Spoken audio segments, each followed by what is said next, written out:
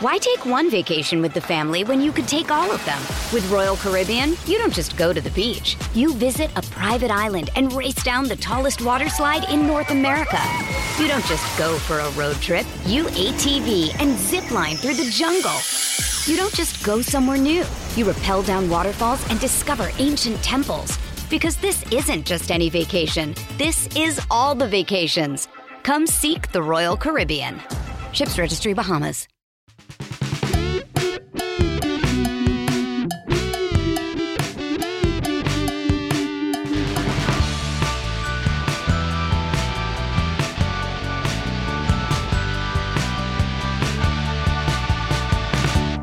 Hail cheaters and welcome to the Always Cheating Podcast. My name is Josh Landon. I had a bad game week. Brandon had a bad game week. You listening to the podcast probably had a bad game week. Let's get through this together. Brandon, how are you?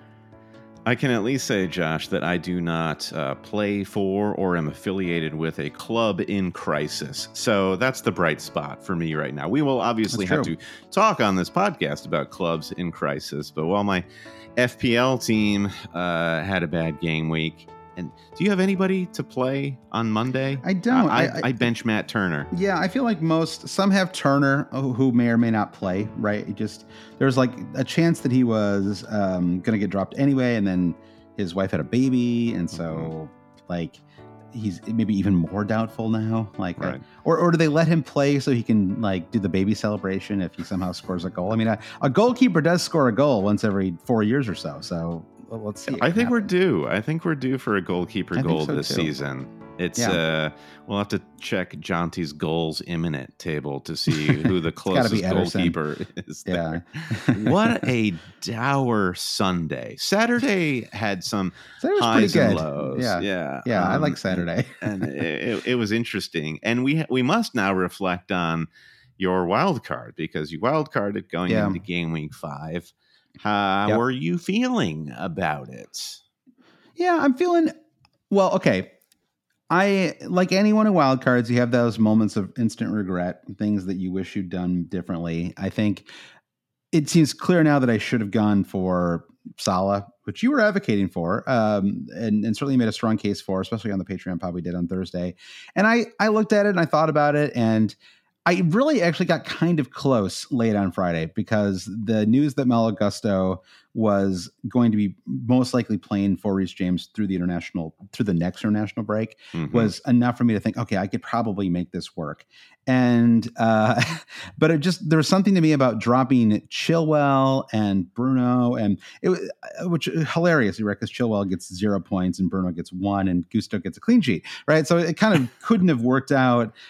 But more extreme. But I think what I will say is I'm on 43 points, and I am somehow basically on a red arrow overall, which feels a little harsh. But I'm up in all of my mini leagues, and I can tell you comprehensively that I would be doing worse if I had not wildcarded. Like basically I wouldn't have had Schär, I wouldn't have Alvarez. I mean, maybe I could have brought some of these players in on a wild card, but my team just wouldn't. I would have had something like 10 fewer points in my squad, and so I feel fine with the wild card. I'm also set up now. I've got Morris for the double game week.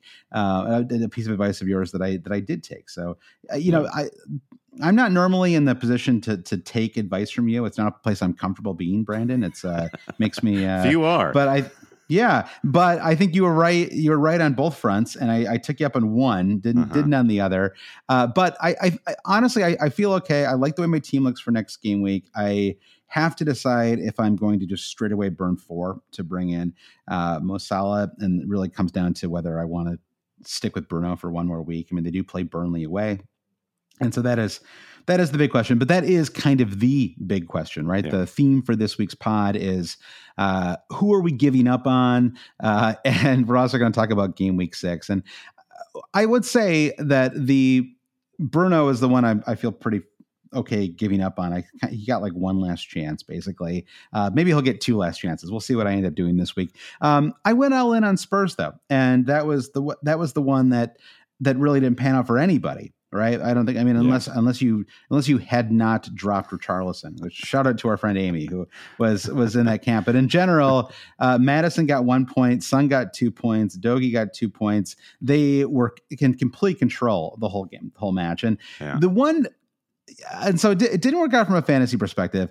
I liked that it did work out from a kind of football justice perspective because the Fodderingham stalling was so insane. It was absolutely, I could not believe. He did so much stalling in the match that they added 12 minutes of extra time. And anyone who wondered whether it was absurd to add that much extra time to the match, just look at what happened, right? It was the all of the stalling got punished, and then they scored their 2 goals in that giant amount of extra time. And it feels like it was totally justified. It all worked out great. So from a kind of, as a Spurs, I'm not a Spurs fan, but I felt good for the Spurs fans because they really probably deserved to win. I actually thought they played really well. I thought they were passing well. I thought the shots were good. They had a couple moments. It was like even the through. It was just like the kind of the final. Not even the final third, but just like some of the passes into the box, I felt like were just a little lacking. And I felt like in another day they could have. I thought, like Madison, I was really impressed. I thought he played well. I thought Son was a little bit anonymous.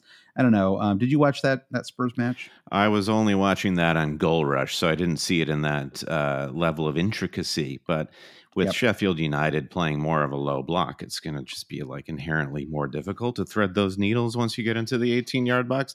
So this incredible photo of James Madison celebrating, I think it was the second Kulusevski goal.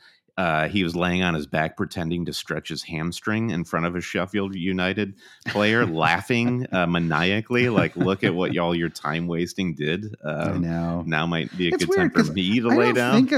I don't think of Sheffield United as being like this egregious time wasting. It was just, there's something about that match. They were just really, it was like at some point in the second half of it, whatever. I don't want to talk about time wasting, but I thought it was an interesting match. You go up a goal and you're away from home and you're in a position like Sheffield United is where you don't know if you're going to survive the season or not. Most clubs in their position are going to try to shut up shop and do all of those dark arts sorts of things. So, but I guess this is a case for the added extra time where it sees justice come to pass, and all these more prosaic clubs have to get hip with the times now.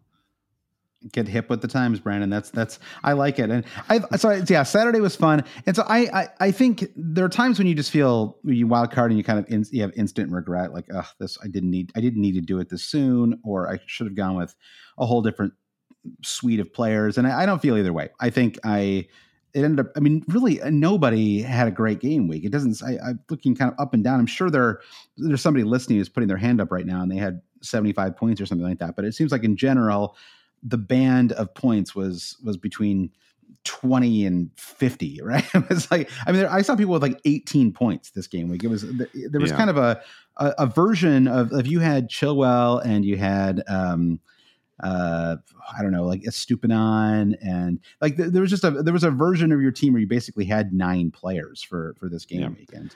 I was looking at our Last Cheater Standing, which is one of our popular Patreon mini leagues, and I had 24 points after Saturday, and I was like, I've got to be at the bottom. It's like 100 people in that league.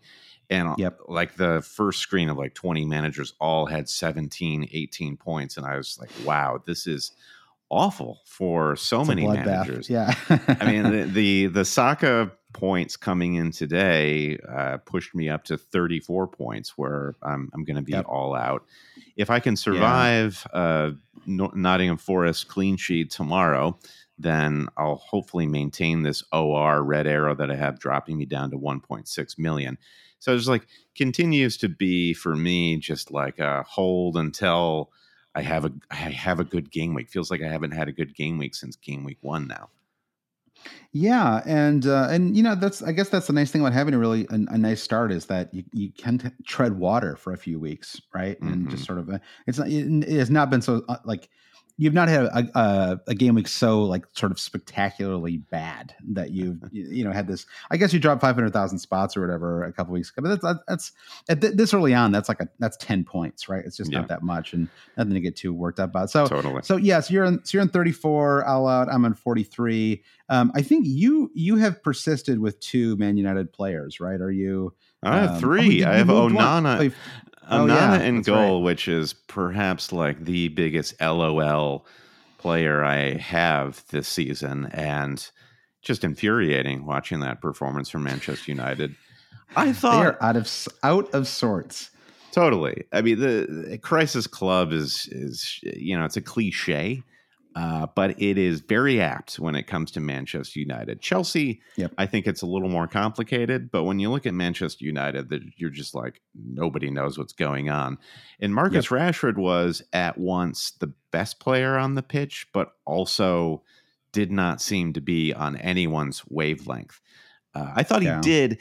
He was trying really hard to get Højlund involved. I mean, the goal that Højlund scored that was chalked off for Marcus Rashford taking the ball into touch, fair enough. And then he tried the same move like minutes later. So he was taking a lot of shots, but he was also doing what he could to get into position to feed Højlund and his teammates. I thought he had a pretty good game, though he was getting a lot of stick from Manchester United fans. Bruno Fernandes is the bigger concern for fantasy managers because he went from playing right wing at the start of the match, which is not ideal for Bruno historically from a fantasy point of view, to basically playing center back near the end of the match. It's so bad. It's so over. There's a very, very strong part of me that wants to move Son and Bruno to Salah and Enzo Fernandez, kind of the only option I could like. That's what I would have to like. I would have 5.2. I think and you're going to trade one Crisis Club for it. Yeah, I just said that Chelsea was more complicated, but is that the most prudent thing to move to a Chelsea asset right now? Well, it's only 5 million, and so I wouldn't even. I don't even think I would actually start him in game week 6 if I did that move, and it might just be worth the -4. Honestly, I think that's something we can talk about later. So there's a question from Illegal Wig. That's a good name that's a good handle. Illegal Wig, and they said, "How do you get over a terrible game week?" And I have 2 thoughts here, Brandon, because I've had a handful to start the season. One is to apply context and remember that most people, if you had a bad game week and your team is not an insane team, most people probably had a terrible game week as well.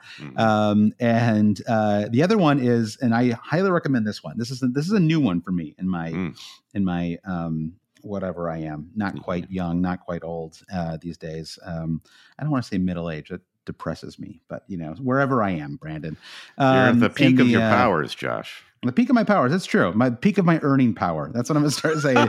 When I now, as I enter the peak of my earning power, I will say what I have learned is I just don't think about FPL for like 4 days. I just completely, obviously, you log into the Always Dream podcast. You give us a listen. We need those sweet, sweet downloads, Brandon. But Absolutely. After that, this is speaking of earning power. Yeah, exactly. So, exactly. I've still got the hustle in me. So, but you, just check out. Just don't go on Twitter and get mad about stuff. This is the thing I used to do, and I would just get grumpy and angry, and that is kind of that's like a different. Yeah. I still have the kind of justice obsessed part of me, the like leaks are ruining the game part or whatever, or whatever. At least it's like something I can still get fired up about, but like fired up about like unjust fantasy results. Try not to do it. Fired up about referee decisions. Really try not to do it. That's a big one for me. I just do not want to go down that road because that is, and it's true of all sports. Once you start getting mad about referees and umpires and everything else, do you see this? Just you'll on that note, you'll never be able to turn off that. There's going to be a weekly TV show now hosted by Michael Owen, in which they talk through with officials from the Premier League. They talk through controversial decisions. Do you think that's a good idea? No, I don't. Like, because Are people like under the impression? I don't know. It's like these people are only. I don't know. It's very hard. It's like the greatest athletes in the world going at lightning speed, and I don't know. It's like, do you want even more VAR? Because that's not what I'm sure. It is. It's like an abstract VAR of the masses after the fact, which is even more useless. And I think a huge problem, as Mike Dean demonstrated, is bringing celebrity and countless other referees for that matter, bringing celebrity into this referee culture is the worst thing you can possibly do. The best refereeing is ones that you just don't even know exist. Exactly. And to now give these referees these spotlights and to coach them into explaining their decisions is just going to make them even more insane and out of touch from reality. That's why I like Micah Oliver for that reason. He's like minimal fuss. I feel like he's very straight, and it's like he sticks to his decisions. But in general, you just don't pay too much attention to him. I would say he's the one. If Mike Oliver is refereeing game, I feel pretty confident that's going to be a pretty well called match. And speaking of following your decisions, like the pen call against or for Aston Villa at the end of that match, where it looked like they were going to overturn a clear penalty on Ollie Watkins. The fact that they got that one right after the fact, usually when a ref is called over to the screen, it's going to be overturned. And it's still the fact that we had to go through that. It shaved. Which like ref a good, was it? Let's see. I don't know. I don't have his name committed. That's all right. It doesn't matter anyway. This is not. We're going to turn this into the Michael Owen ref show, Brandon. So Darren England. It was Darren England. Okay, got it. But Brandon, we have another big piece of news before we get into the main part of the podcast here, which is that the Cheaters are coming to England. Trip number 3 for the Always Cheating podcast. Brandon, time's the charm, man. Third time's the charm. The last one was our it wasn't ill-fated, except we came back to COVID. But our last trip was a celebration of the old world. Yeah. We literally saw the last 2 pre-COVID matches of the English Premier League. The last 2 they'll ever hold pre-COVID. Mm-hmm. We saw the Manchester Derby Saturday, March 10th or whatever it was, and then we went up to Leicester City. That was Sunday. And then Leicester. Sunday. Yes. Yeah, Sunday, then Monday was the Leicester match, exactly. Yep. So Sunday was Manchester Derby, Monday was Leicester match. And then we flew back, and basically COVID happened as we were. It was great. There was nobody on our flight, which was really enjoyable. It was great. We could just walk up and down the aisles. It was incredible. And then I remember we got back, and I remember I got back to my wife, and I was like, we need to go grocery shopping like right now. Storm's coming, babe. The storm is coming. Exactly. So anyway, so we haven't been back since March 2020. So it's been 3.5 years, which is insane. It's kind of insane. It's been that long since March 2020. And so we're really excited. We have a couple of matches. Well, we have one that we are 100% going to, which is the Chelsea-Man City match, which is the late match on Sunday. We have a couple of other matches that we're looking at as well. We'll talk more about those as we get closer to actually getting those booked. But we have already booked hotel. It is happening. Mm-hmm. We're hoping to do a meetup that Friday evening. So if you want to hang out with the Cheaters, go to a bar, get a drink with us, keep your calendar open for it is game week 12, Brennan. So it'll be after the next international break. November 10th, Friday, November 10th. Keep your calendars open.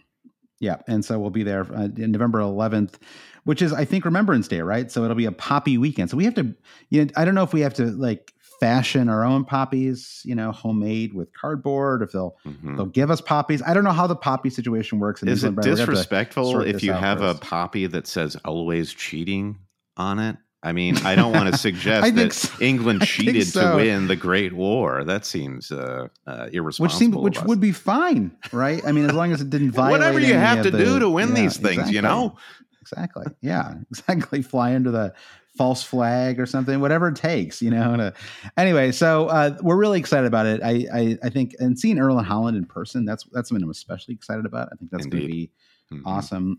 We have been to Stamford Bridge once before. Great, the goal great for us, ground. Yeah. great, amazing experience there. We have not been to the other two venues that we're looking at. I mean, I don't know why I'm being so coy about it, but we're looking at seeing West Ham and Palace as well on that trip. We want to knock out a couple of stadiums that we haven't been to, and so I think that'll be about half of the Premier League stadiums if we go to those. So that's kind of a fun. We're really looking forward to. We're looking forward to meeting with people. We've met up with lots of listeners over the years, and like people like Nick Wright and Tom Cantle, and we've sort of taken us out and shown us the sights, Brandon, and then we've had a couple of great meetups too. So So anyway, now that they've widened the turnstiles at Luton's ground, we can finally squeeze ourselves in there, and looking forward to that one day soon. Yeah, exactly. I won't go there unless the ground is heated, though, Brandon. That's heated seats. I need heated seats and a heated pitch. Okay, why don't we walk in the pitch after the match?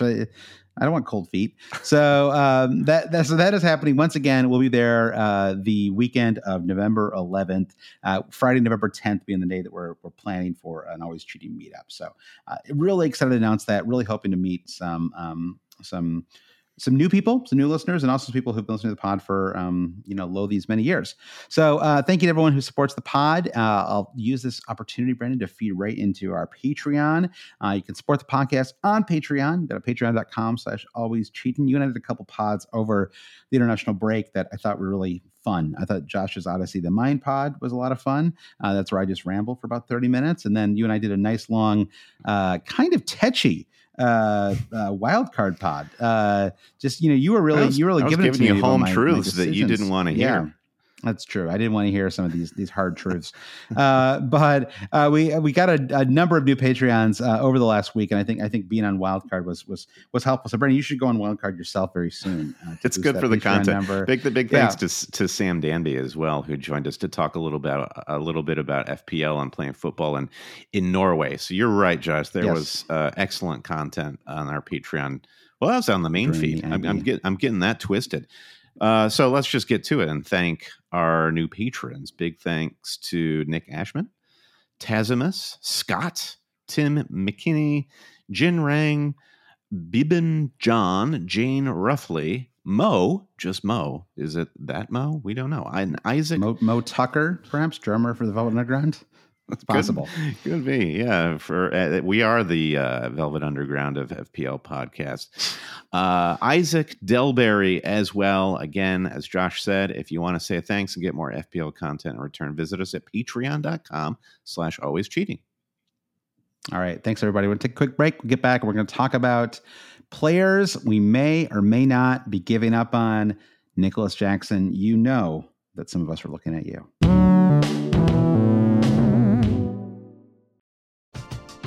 We're driven by the search for better. But when it comes to hiring, the best way to search for a candidate isn't to search at all.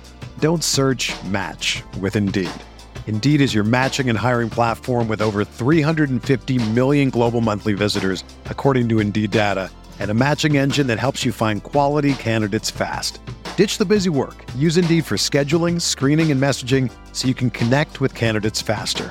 Leveraging over 140 million qualifications and preferences every day, Indeed's matching engine is constantly learning from your preferences, so the more you use Indeed, the better it gets. Join more than 3.5 million businesses worldwide that use Indeed to hire great talent fast. And listeners of this show will get a $75 sponsored job credit to get your jobs more visibility at Indeed.com/Blue Wire. Just go to Indeed.com/Blue Wire right now and support our show by saying that you heard about Indeed on this podcast. That's Indeed.com/Blue Wire. Terms and conditions apply. Need to hire? You need Indeed. Why take one vacation with the family when you could take all of them? With Royal Caribbean, you don't just go to the beach. You visit a private island and race down the tallest water slide in North America.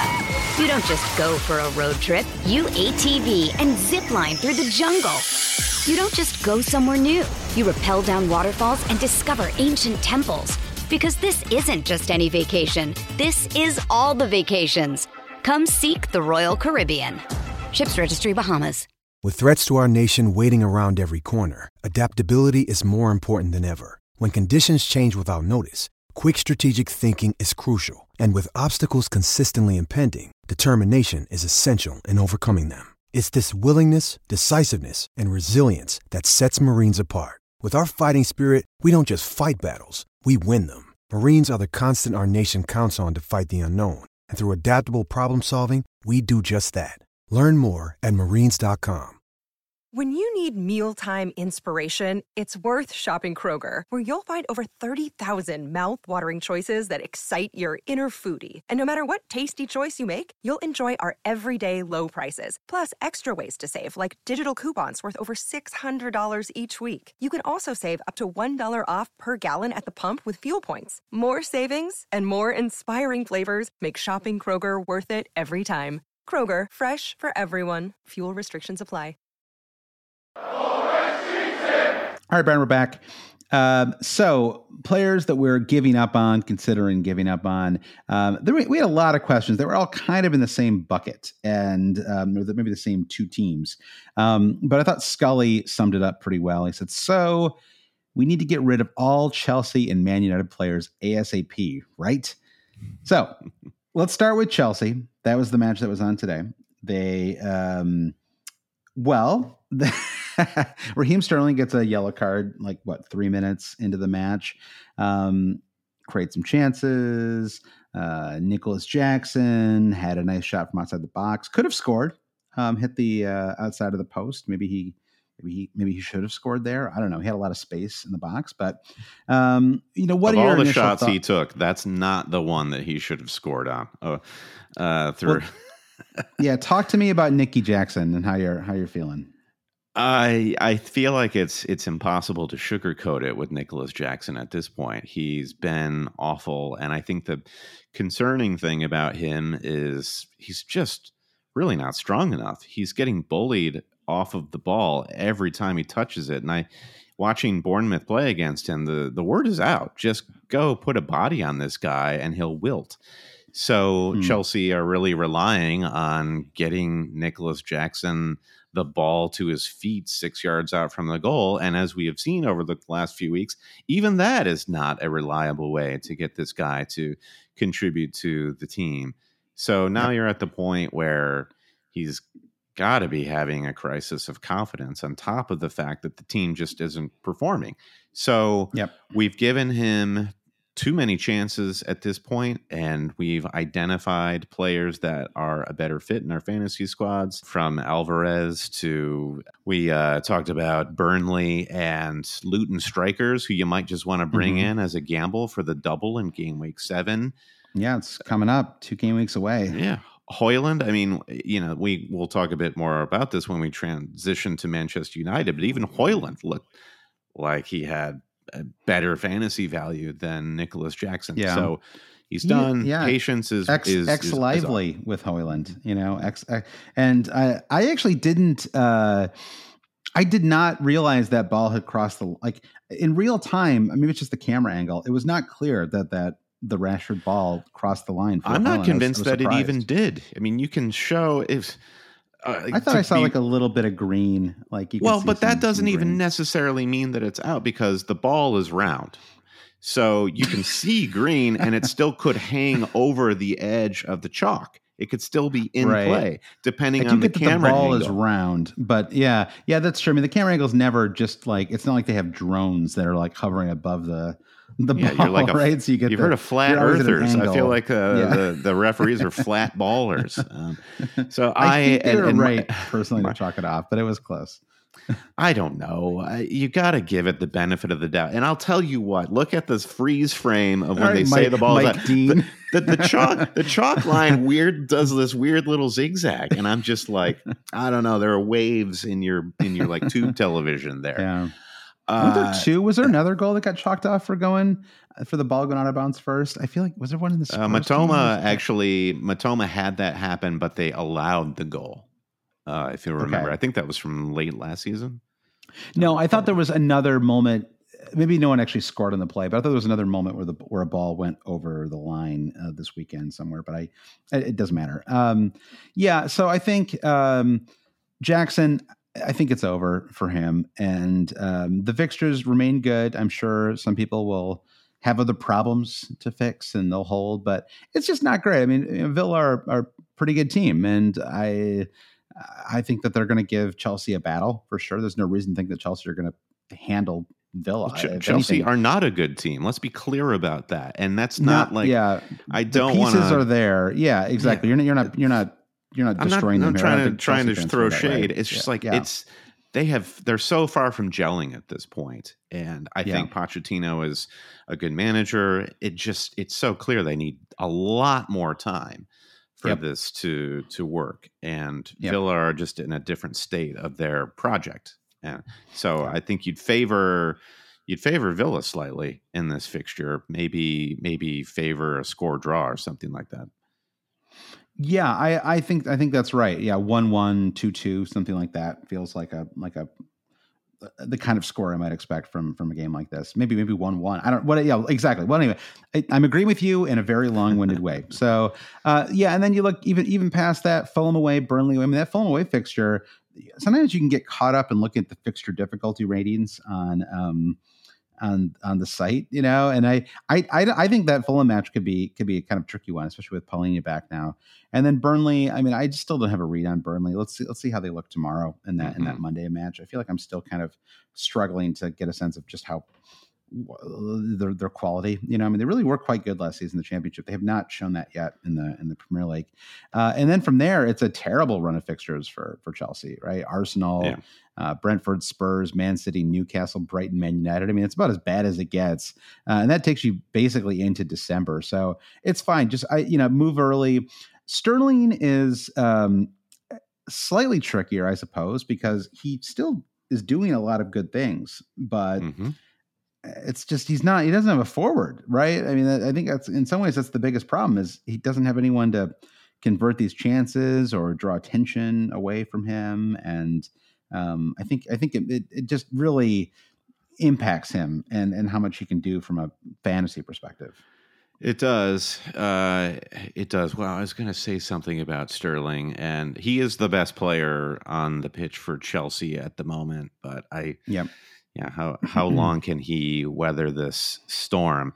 I think the question is, where do you go if you have Sterling and you want to get rid of him?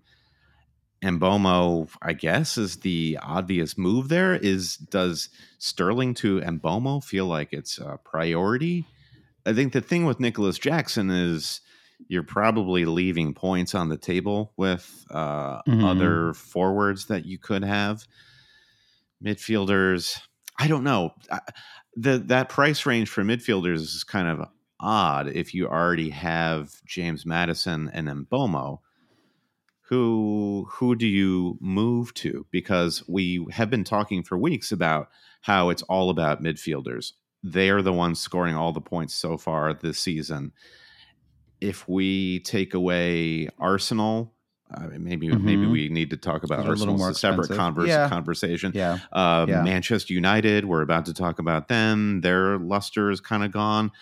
I'm not sure where we're left to go with Sterling. Who would you bring in if you were getting rid of him? Almost like you'd have to consider a formation change or something like that, right? I mean, I do think that Diaby for Villa has really played well. Had an offside, had a goal, chalked off for offside. He's pretty much the same price point as Sterling. I think that I don't think he's just like a fallback option. I think he's a genuinely interesting option, and honestly, probably more appealing than Ollie Watkins, who just. It's just not giving enough, right? For $8 million, getting an assist in practically every game is good. Like that is good. It's just you want that from like a 6.5, or I don't know. I mean, I guess if you were able to keep it up, if he was able to get you 5 points literally every, he'd be one of the top point scorers this season if you were able to get 5 points every week. But it feels There's something about he's not going to score 37 assists. With them being assists, it feels like at this point it's a magic trick, and it's not going to just continue like this.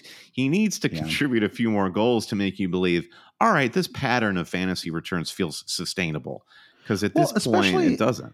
Yeah, especially because Duran keeps coming in and scoring in like 3 minutes of match time, right? It's That's like the real Watkins, magic trick, isn't it? Yeah, yeah. It's like Watkins gets 4 minutes, gets 85 minutes every match, and then Duran comes in and scores. Yeah, he scored 1 goal in 16 minutes and 1 goal in 19 minutes. So it's not that I think that Watkins is trouble, but I don't know. But does he end up getting shifted to the left wing or something? I don't know. But so it's kind of at the very least, it's kind of not what you want. We're not here to talk about Ollie Watkins, Brandon. We're here to talk about other options. Yeah, I think you're right though. I think it is a little bit tricky. I think Matoma still belongs in that conversation. He's just dangerous. I mean, they have Bournemouth and Villa, and even Liverpool at home. I think those are all fine fixtures. So that's it. A lot of people would have wild carded Chelsea assets in if they triggered it really early and brought Sterling in when he was on fire for that 1 or 2 matches.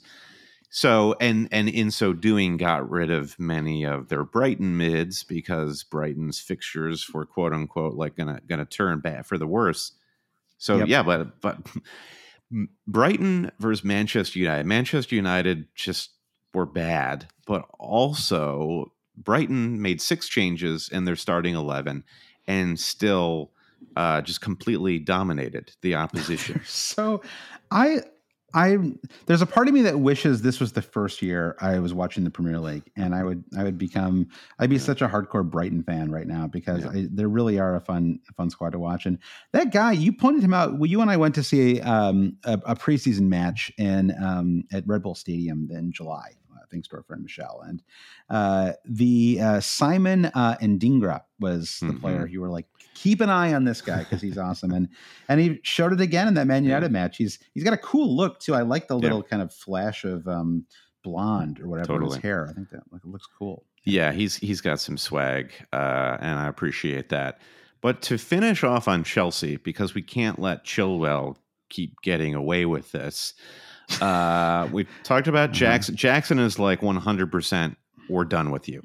Sterling is we're done with you, but we might have to deal with you later. Yeah, you're like you're 5th on the priority list. It's not a huge. You're not top of the list. So Chilwell, he gets benched in favor of Mudryk to play on the left wing. Mudryk, to his credit, looked better than he has recently. I don't know. He was getting roasted online. He was getting roasted by the X heads on X.com. He was getting roasted. Yeah, I don't know. Yeah. But what I didn't quite then understand was what Pochettino was doing with the back four. Would not Chilwell line up nicely as a left-sided fullback to play behind Mudryk, and maybe you could get some more dynamism going there. So there were some big danger signs going off. Yeah, of course we need to be worried. I mean, I just went through this with Gabriel, where you're like, Gabriel, the center back, the Arsenal center back, where you're like, exactly. Who could forget? Who could forget? And it was like, oh, don't worry. It was just a formation change. Everything will be fine. And I'm sure they'll reset at home for them. It's like, well, they did just keep a clean sheet. And I don't know. I mean, if Mudryk did play a little bit better, then why do I suddenly feel like they're going to play differently at home to Villa in game week 6? So at the moment, I consider Chilwell, who hasn't really been delivering that much anyway, right? He had a great game week 1 performance. I am not planning to transfer him, but I am planning to bench him. And my bus team for game week 6, I have Chilwell on my bench. I just don't want to get another 1-pointer from him. That's basically how I feel. And I also think there's a good chance that Villa score. So there's a chance that he starts. There's a chance he gets an attacking return. There's a chance he gets a clean sheet and attacking return. Those are all things that can happen. But I think there's enough worry there about the squad in general, about whether he starts, that I think he's benchable and possibly just transfer outable. I think that there are some options like Fabian Schär, who you could just move to. They play Sheffield United in game week 6. I think he would make sense if you had enough money and you don't mind spending $6.5 million on him. Then I think the Trippier is an option as well for a Chilwell replacement. Don't forget about Botman, who got max bonus and he's cheaper than all of them. That's true. I think he like did he? I don't actually know if his price actually did drop in the end, but I think he's 4.5. He was like right on the cusp of dropping. I suppose that's not going to happen now. Yeah, he's 4.5 million. Yeah, runaway point leader for defenders. But yeah, I thought Shar looked good. I don't know. I got a little worried. He was on the ground for a while, but I got a clean sheet and a bonus point from him. I think he offers a lot more attacking threat than Botman does too. So I think he's probably worth the 0.5. Mm-hmm. But it's if you can't get there, I think Botman's fine. Yeah, I suppose I'm looking for extra cash, I guess, in this. You've already played your wild cards. So you're just kind of like the financial rules of the game are just like spelled out there for you. I'm just trying to bring more money into my team so that I can have some flexibility so I don't have to wild card. That's what pushes me toward Botman to save that money. So because I feel like I'm going to have a different problem pop up every week. So the same is true of people who wild card. I mean, you're talking about problems. You want to solve. Exactly. Always true for all of us. Yeah. Yeah. So I guess that's the simple case I make for Botman. I mean, we haven't even mentioned this to this point, but this is a big week for Champions League sides because the Champions League kicks off this weekend. So Tuesday, Newcastle are away to AC Milan, and Man City host Crvena Zvezda. Good luck to Man City in that one. It should be a very, very tough match. Wednesday, Manchester United, good Lord, the hits keep coming for them, are away to Bayern Munich. Harry Kane is just going to have an absolute gas with that. And Arsenal host PSV. So for Newcastle, I don't think center backs are risk of rotation regardless of the midweek play, but I just want to be on the lookout for potential injuries and all that. But I do think a Newcastle defensive transfer would be high on my list this week, especially with lots of these unknown things going on with Chelsea and Manchester United. Should we move our focus then to Manchester United, who are away in Munich? Just because we're doing it, I'll throw another defensive idea out there, which is a Brentford defender. I actually thought they played pretty well. They had there was a penalty decision, but outside of that, I thought that defensively they looked pretty good in that Newcastle match. They kept it pretty tight with them. I think the penalty came in the 70th minute or something like that. So I think you could look at someone like Pinnock at 4.5 million. Mm-hmm. They host Everton in game week 6, and Everton it's just a real struggle for them right now. I mean, I don't know. I do not envy their supporters. I think it is not. This season looks like it could go really badly for them. They can't score. Is their big issue is they can't score goals. So that is in favor of the argument that you're making. It's just get defenders who are against Everton because they have no goal scorers. It actually reminds me of Villa. Like, remember when Villa went down like 5 years ago, and it was like then they came back up with Grealish a couple of years, a year or two later. But remember, that was the problem they had. They had a couple years there where they had like Benteke, and they were Gabby and Bonglahor. Yeah, they just could not score, and it was like this. And it's kind of similar thing because big club, lots of supporters, and it was just these dreadful seasons where it's like part of you is just like, go down to the championship for a year, play all your young guys, bring in some interesting kind of loans, see if you can get somebody who clicks, and then come back up with the new squad. I mean, that's kind of what Fulham finally did, right? And it's I don't know. So, and obviously, like, I'm not the one who has to have the massive financial loss of being, out of the Premier League for a season. Thank God. But not during these years of your peak economic power. That would be it'd be tough to lose even 1 year during my PEP. All right. Yeah. So let's move on, because I think it is a pair here, which is Chelsea and Man United, and some of those sterling alternatives that we discussed. I mean, Phil Foden, you've got to throw in there too, especially if he doesn't start at midweek, would be another option, especially because they host Sheffield United in game week 6. So I think, or no, they don't host. They host. Man City host Nottingham Forest. Excuse me. They host Forest in game week 6.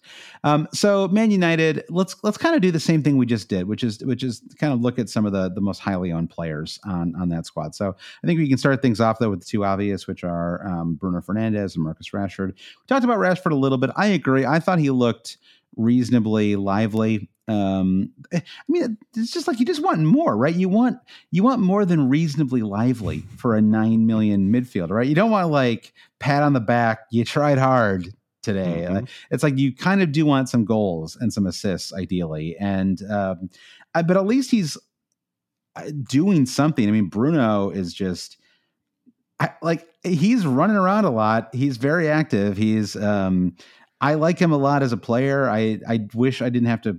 It's almost like I might like him more if I didn't watch him from a fantasy perspective, because it's watching him fantasy wise. You're like, what are you even doing? Like, what's going on here? Like, well, he's trying to cover for the horrible midfield. You're right. It's not an indictment on him like as a player. It's just his fantasy impact is definitely being kind of dulled, right, by everything that's happening around the club.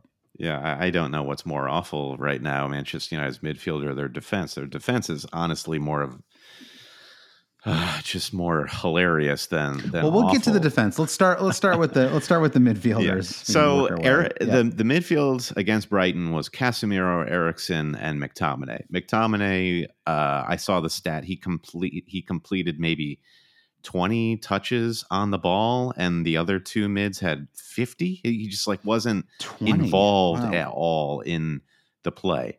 And Casemiro has gone from, well, Manchester United really shouldn't be signing this guy because he's too old.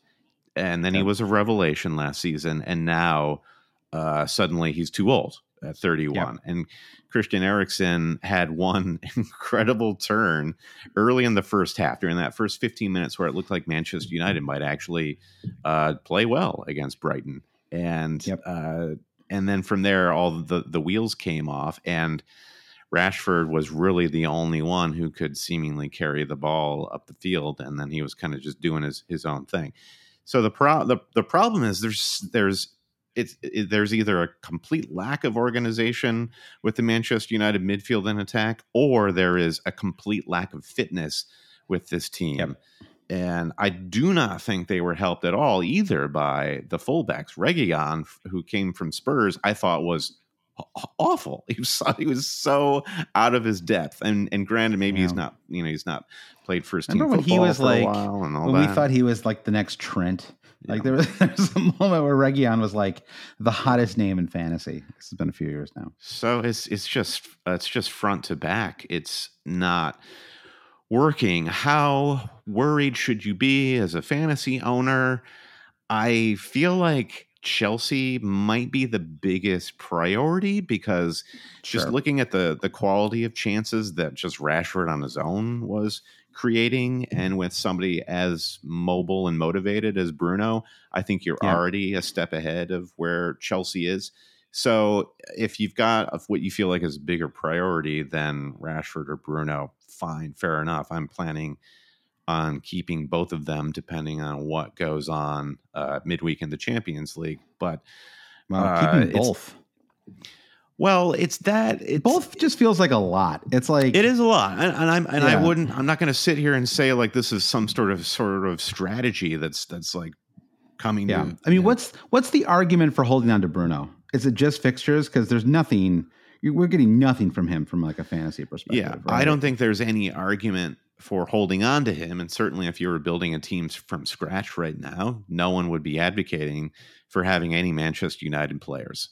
Maybe you could advocate for take a punt on Højlund because he's a cheap second or third forward. Or maybe you advocate for Rashford because you believe he will come good. But beyond... The problem with Højlund is it's like another Nicholas Jackson thing where it's just like, do I want to take a punt on somebody who's just probably not ready for serious minutes? Yeah, or just like there are too many unknowns with him still. The point I was getting to though is the getting rid of them is another conversation than not having them building the team from scratch. I think the only reason to get rid of these Manchester United guys right now is if you're pivoting to Mo Salah. I think we can split. I think we can split this because I think you're right. I think Bruno out is something that feels more palatable to me. Like if I had both, Bruno out is the one that feels like the bigger priority, and Rashford feels like it would be nice if he was doing more, but it's okay to hold him for now. But because I mean they do have a good run. The problem is the fixtures aren't going to fix the no Mason Mount, the no Anthony. I mean, Anthony, like, I don't know what's going to happen there, right? Like, is he going to slot back in? I mean, they have to be really careful, right? After everything with Greenwood, and they're kind of pilloried for not handling that well, like last month. And so I don't think they want to kind of be right back there again. And so I don't know any of the facts of the case, right? Sure. But whatever, it's just a mess, right? And so it's like they don't have Anthony, they don't have Mount, they don't have Jadon Sancho, right? Who is I don't know, like mad at Eric Ten Hag. I don't know. He won't apologize. He refuses to apologize, which is the most childish thing you can see. Yeah, it's just a mess, right? They don't have Luke Shaw, who's a great creator and also opens up space for Bruno. Yes. And they don't have Varane. What they do have though, Brandon, is Hannibal. Okay. I thought Hannibal was a nickname. I didn't know this guy's name was actually Hannibal. That's incredible. So big fan of Hannibal, comes on and scores a goal in 26 minutes.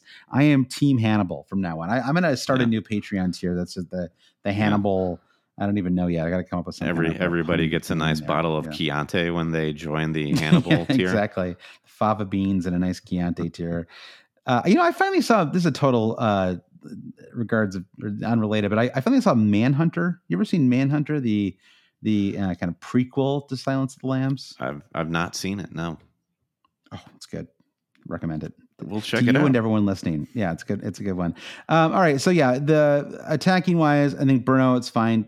I mean, I don't know. I mean, again, it's like, yeah, they play promoted teams in 2 of the next 4 weeks, but do you really want to hold, given all the mess right now? I mean, I'm almost, because I'm really thinking about this seriously as someone who has Bruno in my squad. And I kind of agree with you, which is that I don't see a great kind of instant, like kind of lateral move that I want to make. And so part of me is like, do I just drop Son kind of immediately and just turn Son and Bruno into Mo Salah and somebody who costs 5.2 million or less? I'm sort of looking at Enzo just because he plays a lot of minutes and is probably still on pens and seems like an okay option.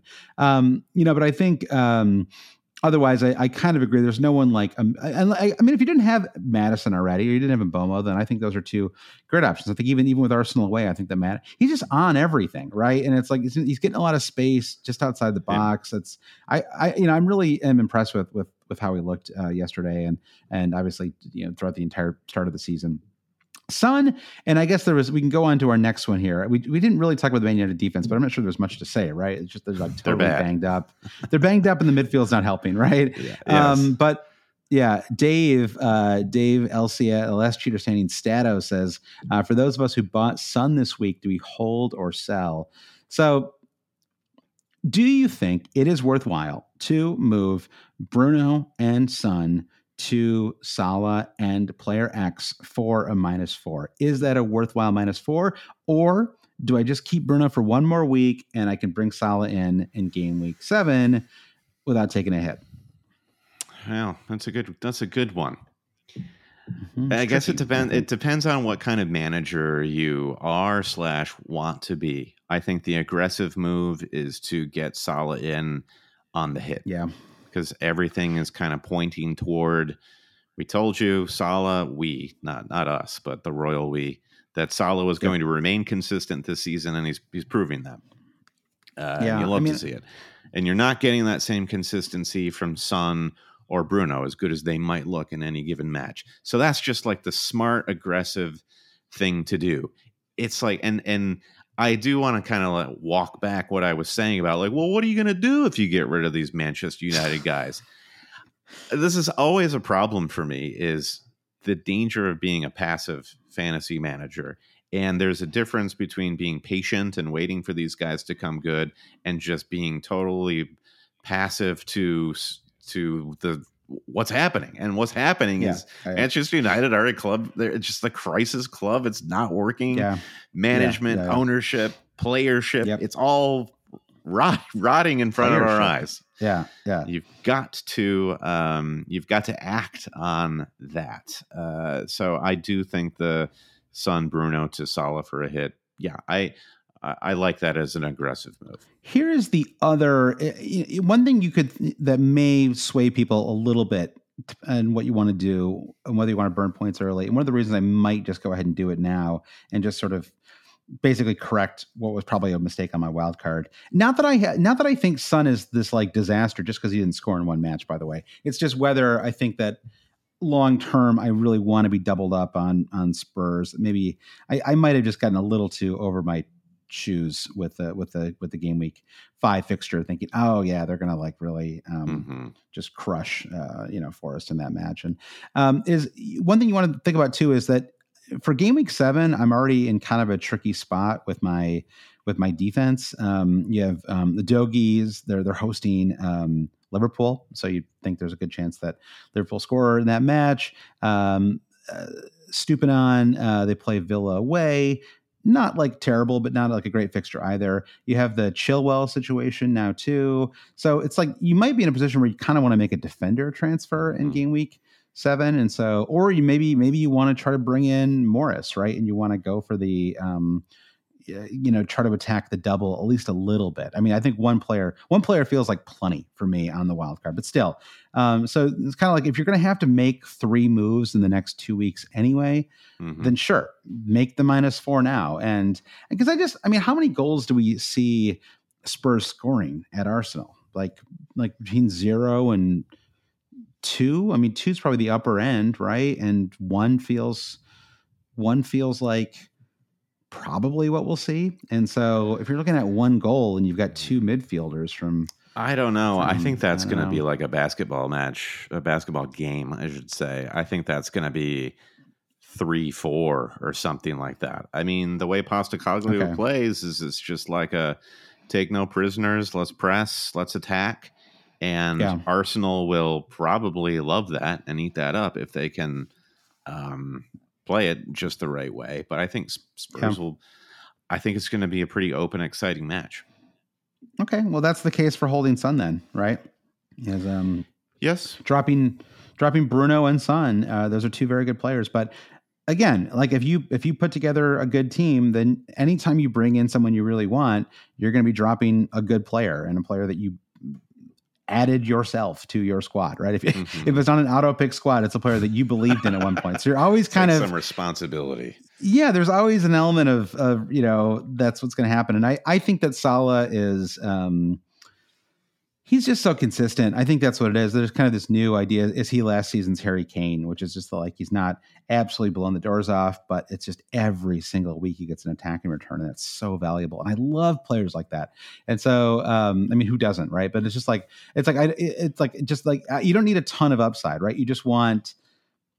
I don't know. I mean, I guess it's kind of like Watkins a little bit too, where it is nice just to get. I mean, God knows Watkins 5 was more than most people got from most of the players in their squad this week, right? So, but at least with Salah, you get the 5 points as like a kind of floor, and then there's always the possibility, right? If that goal doesn't turn into an own goal, yesterday, I think he's on probably 14 points for the match, right? So, a little unlucky to only get 10 points in that Wolves match. Nicholas Jackson has 4 yellow cards right now. It's disgusting. Bad.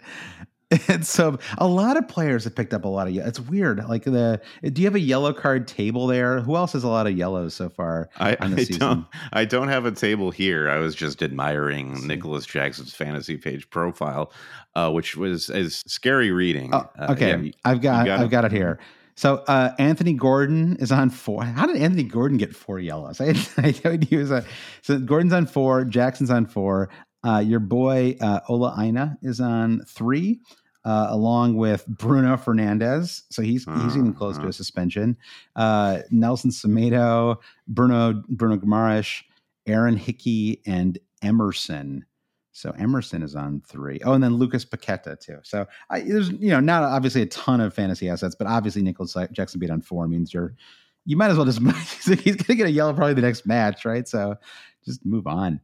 Yeah, you got to take this into your own hands and just get rid of the punk. Yeah. Maybe he needs a week off to. So are you going to drop him this week? Like, what are your transfers? You got 2. What are you planning right now? Right now, what I want to do is move Pau Torres to Botman, Sven Botman, and Nicholas Jackson to Julian Alvarez. Okay. So both of these moves are contingent on what happens with Newcastle and Man City on Tuesday in the Champions League. If everyone comes through unscathed, then those are the moves that I'm making. Yeah. You'd ideally not see Alvarez play 90 minutes, right? That would be ideal if he didn't play the full match. I would love to see him start from the bench. That would be a dream come true. And then it's Jackson all day to Alvarez. And I like Watkins as my least favorite striker. Right now he's my second favorite striker in my team, second only to Erling Haaland. I feel like that's putting undue pressure on the lad. Yeah. Let's give him a break. Move him to the third spot. He could score in that Chelsea match for sure. I think I like those moves. I think those moves both make sense to me, and they both seem pretty sensible. Yeah, and I guess even if he does play 90 minutes, he might still want to make the move anyway, right? Because I doubt he's going to play 0 minutes. Yeah, he's already risen in price since the deadline passed. So he's at 6.8 now. Yeah. He'll be maybe 7 million by the time game week 6 deadline comes around. All right, let's go to one final question from Bob Warlord. He says, would you wild card if you only have 2 playing defenders and the rest of your team stinks? I'll think about it for sure. Yeah. You sound like you're in a situation, Bob, where all hope is lost. And sometimes you got a wild card to get yourself back engaged with the game. So it worked for me. I'm feeling much better about things. Even though I had like a B+ game week, I'm feeling much better about things. Good. Yeah. All right, let's take a break and get back, and we'll take a quick look at game week 6. All right, Brian, we're back. Game week 6 kicks off on Saturday. Keep tinkering with the schedule. We got there's no early game on Saturday. Instead, we have 3 10 a.m. in East Coast time, 10 a.m. fixtures. And then there's a lunchtime fixture, Brentford Everton. And then you have Burnley Man United as a 3 p.m. on Saturday game. It's kind of interesting, isn't it? Late game on Saturday. And then Sunday we have 4 matches all on at the same time. And I know the Champions League is a factor here, but still 4 matches on at the same time. And then Sheffield United hosting Newcastle to end things on Sunday. No Monday match, no Friday match. So a clean FPL classic, if you will, Brandon. And there was a question here from American FPL. And he said, what are some games that could be great for watching and for FPL, right? So at first I didn't understand what he meant, and then I thought about it. I was like, I see what he means here, or she, what they mean here, Brandon. Which is what games will be fun? Like if you were with, you're like my family is often subjected to me watching Premier League games, right? Sure. And early in the morning when my kids running around and I don't know, my wife's like making breakfast or whatever, and I'm just like obsessively, I've got 2 screens going. It's like Norman Rockwell picture you're painting here. It's true, it's not bad, honestly. Sometimes it's not bad. But what are some ones that could be fun matches for the whole family, Brandon? And it also could be important for FPL. I think it kind of depends on what you're looking for in a match too, right? Like Man City Forest should be a fairly one-sided affair, I would think. And sometimes that's fun. But I think Liverpool, West Ham, I think that could be a fun one. West Ham are, I don't know. I just like they've got like a little extra something this season, and Arsenal Spurs, obviously too, North London Derby. Yeah, I think North London Derby is the obvious answer, but we've got to counter program that because that is the obvious answer. I do think Brighton Bournemouth is going to be fun. Bournemouth are not being talked about, and they're probably ecstatic about that because they have been playing with a high degree of competence so far this season. And the points will, I predict, eventually come. I think, and Brighton tend to, I feel like they're an incredible team this season, but I feel like they can sometimes bring themselves down a couple of gears when they play an opponent like Bournemouth. So I think it'll still be kind of competitive. I agree with you on Liverpool, West Ham. What about James Ward-Prowse if I'm getting rid of Bruno Fernandes? Diving header from James Ward-Prowse. Was that on your bingo card this weekend? he's just he is. I'm glad you brought him up because he's playing so well. He's just a round peg for a round hole. It's just it's such a good fit with him in West Ham. I like him. I'm just glad it worked out. And so I'm all about this. He has like, yeah, since he didn't play game week 1, but every game week since then he is not blanked. He had 9 points game week 2, 6-3, 7-4, and 7-5. So yeah, very impressive. And that's at home to Man City too. Not an easy match by any stretch. They actually really could have drawn that match. It was a little 3-1 makes it seem like it was kind of a handy match, but I thought it was pretty tight. Agreed, totally. Give me your prediction for on Saturday. I'm trying to find some fun fixtures. Give me your prediction for Brentford hosting Everton. What do you think is going to happen there? That feels like 2-0 Brentford. That's got 2-0 Brentford written all over it. Everton really have to do something here, and I don't know that they're capable of doing it. I like Brentford a lot here. I'm just trying to kind of gauge how competitive it's going to be, because I think Everton can at least, they have a midfield. It's just kind of a midfield on a highway to nowhere is the unfortunate thing. So I wonder if they've set up maybe a little more defensively against Brentford. I like that midfield on a highway to nowhere. It's beautiful. You really. So yeah, and we didn't really necessarily combine the fantasy. I mean, Arsenal Spurs is the one that will obviously have some fantasy stakes. I'll have at least 2 players in that match, as will almost everybody. Chelsea Villa, we'll see. I may actually have 0 players in that match now. Kind of depends on I don't know. The Chilwell thing I think is a real mess, and unless we somehow Pochettino just comes out and says Chilwell starts. I doubt we're going to get a leak because it's it's Sunday, so it's he may not even know himself, right? What the squad's going to look like on Sunday. Yeah, Levi Colwell is just so freaking awesome that he's got to play every game. Get out of here with this, Poch. Almost scored. He was off. Congratulations, anyone can score in a set piece. Okay. I think it's a mess though. It's the Chilwell situation is a mess, and so I think. Yeah, you're right. Saturday is the day to skip, though. If you're going to have to skip a day, I think. Palace Fulham has a kind of that's like more like pure watch territory, though. Oh yeah, that's one for the hipsters right there. Palace Fulham. Yeah. That's Don't let the family catch you watching that match, or they're going to ask you, is Daddy or Mommy okay? even though you and I've spent all week talking about how excited we are to go to Selhurst Park. Hey, listen, I've got nothing but love. I've got nothing but love for both these clubs, and I'm honestly looking forward to it. But I don't know. Did we answer his question? I don't know. I like the way we answered it, though, whether it was accurate or not. Yeah. Mm-hmm. We talked about transfers. You mentioned your 2 moves already. I am either going to, honestly, it's kind of one or the other. Either I hold my transfer or I make a -4 and I bring in Salah. I don't really know what other moves would make sense looking at my squad.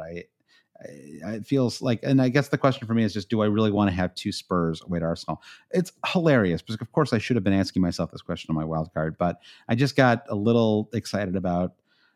It's like Sun fever. It wasn't just because everybody else was talking about it. I was excited about it too. It's like, hey, the guy scored a hat trick. He's playing up front. But I wouldn't say I was like blown away by his performance in that Spurs match. I thought he was okay. Yeah. This is the problem with him the last couple of years is he's just running kind of hot and cold, and now explodes and disappears. Richarlison is suddenly filled up with good vibes after orchestrating that win. Does he come back in and play the 9, and Son gets pushed out wide again and becomes, kind of ineffective? He might. So do you think, let's move on here, Brian. One last question, which is, who is our ex-dog and him of the week, brought to you by our very lucrative sponsorship with the hit movie Strays?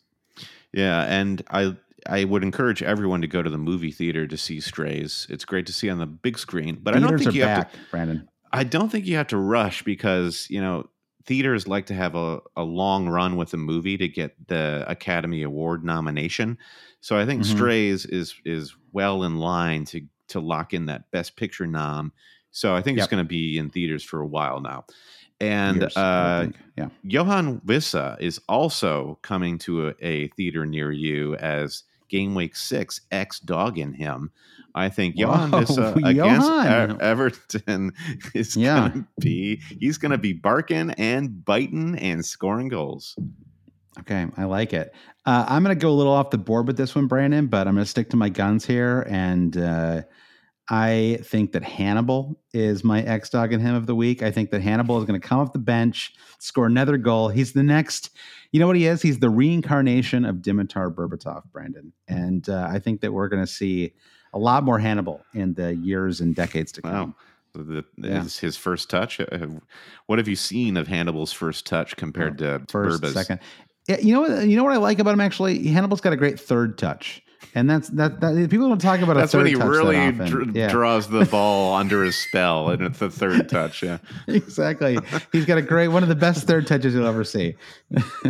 The intense focus he has as it comes off of his chest, his like, thigh. Yeah, exactly. Incredible. Right, let's do it. Yeah, roll the end credits. If you like what you hear, you want to say thanks, get more FPL content in return. Josh and I will be back Thursday night doing our Patreon podcast ad-free for our supporters. Go to patreon.com/alwayscheating. You also get instant access to our Discord chat forum. I was really enjoying the live match day chatter this weekend, and it helped boost my enjoyment of some of the duller fixtures on Sunday. Patreon.com/alwayscheating. We appreciate all of your support. Josh, go ahead and take us through our producer patrons. I will, yeah. And I like that we have some new one-name producers near the end here, Brandon. It's Madonna style. And I've seen these people go through their lives just using one name as well. I don't think it's just for the producer groups. Mike DePietro, Trevor Ingerson, Chris Howell, our buddy, Babas Kuhn, James Holland, Dave Wagner-Lodell. Dave, why did you suck me into NFL fantasy? My team stinks this year. Nick Wright, Lazarus Yanos, Jesse Halstead, Bruce Kerr, Brian Chin, Blair Jacobson, Todd Byerly, Andy Portlock at FPL Merch, Kerry Swanson, Jefferson Turner, Buffalo Wild, Mings, Francis Moore, Sam Shower, Caleb Robbie, Vulgar, Paulson, Kruger, Alex Holcomb, James Keatley, The Saint, Bob Fox, Craig Jackson, Shalon F. Kadakia. A lot of producers right now. It's exciting to see, Brennan. Terrence O'Donnell, Paul Hertzig, Heath Cram, Thomas Tisloff, Noah Louise, Travis Grant, Julio Pena, Linus Wennerstrom, Dan Parsons, James C., Matthew Skinner, Furrow Jacobson, Brennan, Daniel Hart, and our newest producer patron, Lolly. Thank you so much to everyone who supports the podcast. You can find the podcast on Spotify, Apple Podcasts, Google Play, Stitcher, Acast. You don't hear too much about Acast these days. I'm curious, if you're listening to this podcast on Acast, reach out. Let us know about the experience. We want to talk. Listen on something, if you listen on something that we don't talk about in this pod, I would be very curious. So let us know. Email us at Hail Cheaters. Instagram us at Hail Cheaters. Facebook is facebook.com/alwayscheating. You can message us on any of these platforms to tell us what podcast platform you listen to, if it's not one of the ones we've already talked about. You can also email us hailcheaters@gmail.com. You can find all sorts of information and how to subscribe to the podcast or become a Patreon supporter at alwayscheating.com. Thank you for listening. We really hope to see some of you, our UK-based friends, in November. Once again, it's the weekend of November 10th through the 12th. We'll be here. And November 10th is the day that we're looking at for our Always Cheating listener meetup. Terrific. Yeah, and that's a Friday. So, you just go straight from the office to throw one back with the cheaters. It'll be a good time. Details to come. Speaking of NFL, Josh, what happened to the Lions today? I saw that they lost in overtime to the Seahawks. My wife, I actually had to say to my wife, because she was laughing at how annoyed I was, and I had to say, it's not funny. That's always a bad sign. Wow. Because I was so... that makes it funnier. They lost in overtime. I know, exactly. They lost in overtime, and I was like, I can't believe this. I was like, why do I ever watch this team? And I was just, and she was like, of course she was like, I would have laughed too. And then I actually said, like a 4-year-old, it's not funny. Bless you. That is being a sports fan in a nutshell stuff. Right there. All right. I'll talk to you Thursday, Josh, and have a good one. Soon. All right. Sounds good. Bye.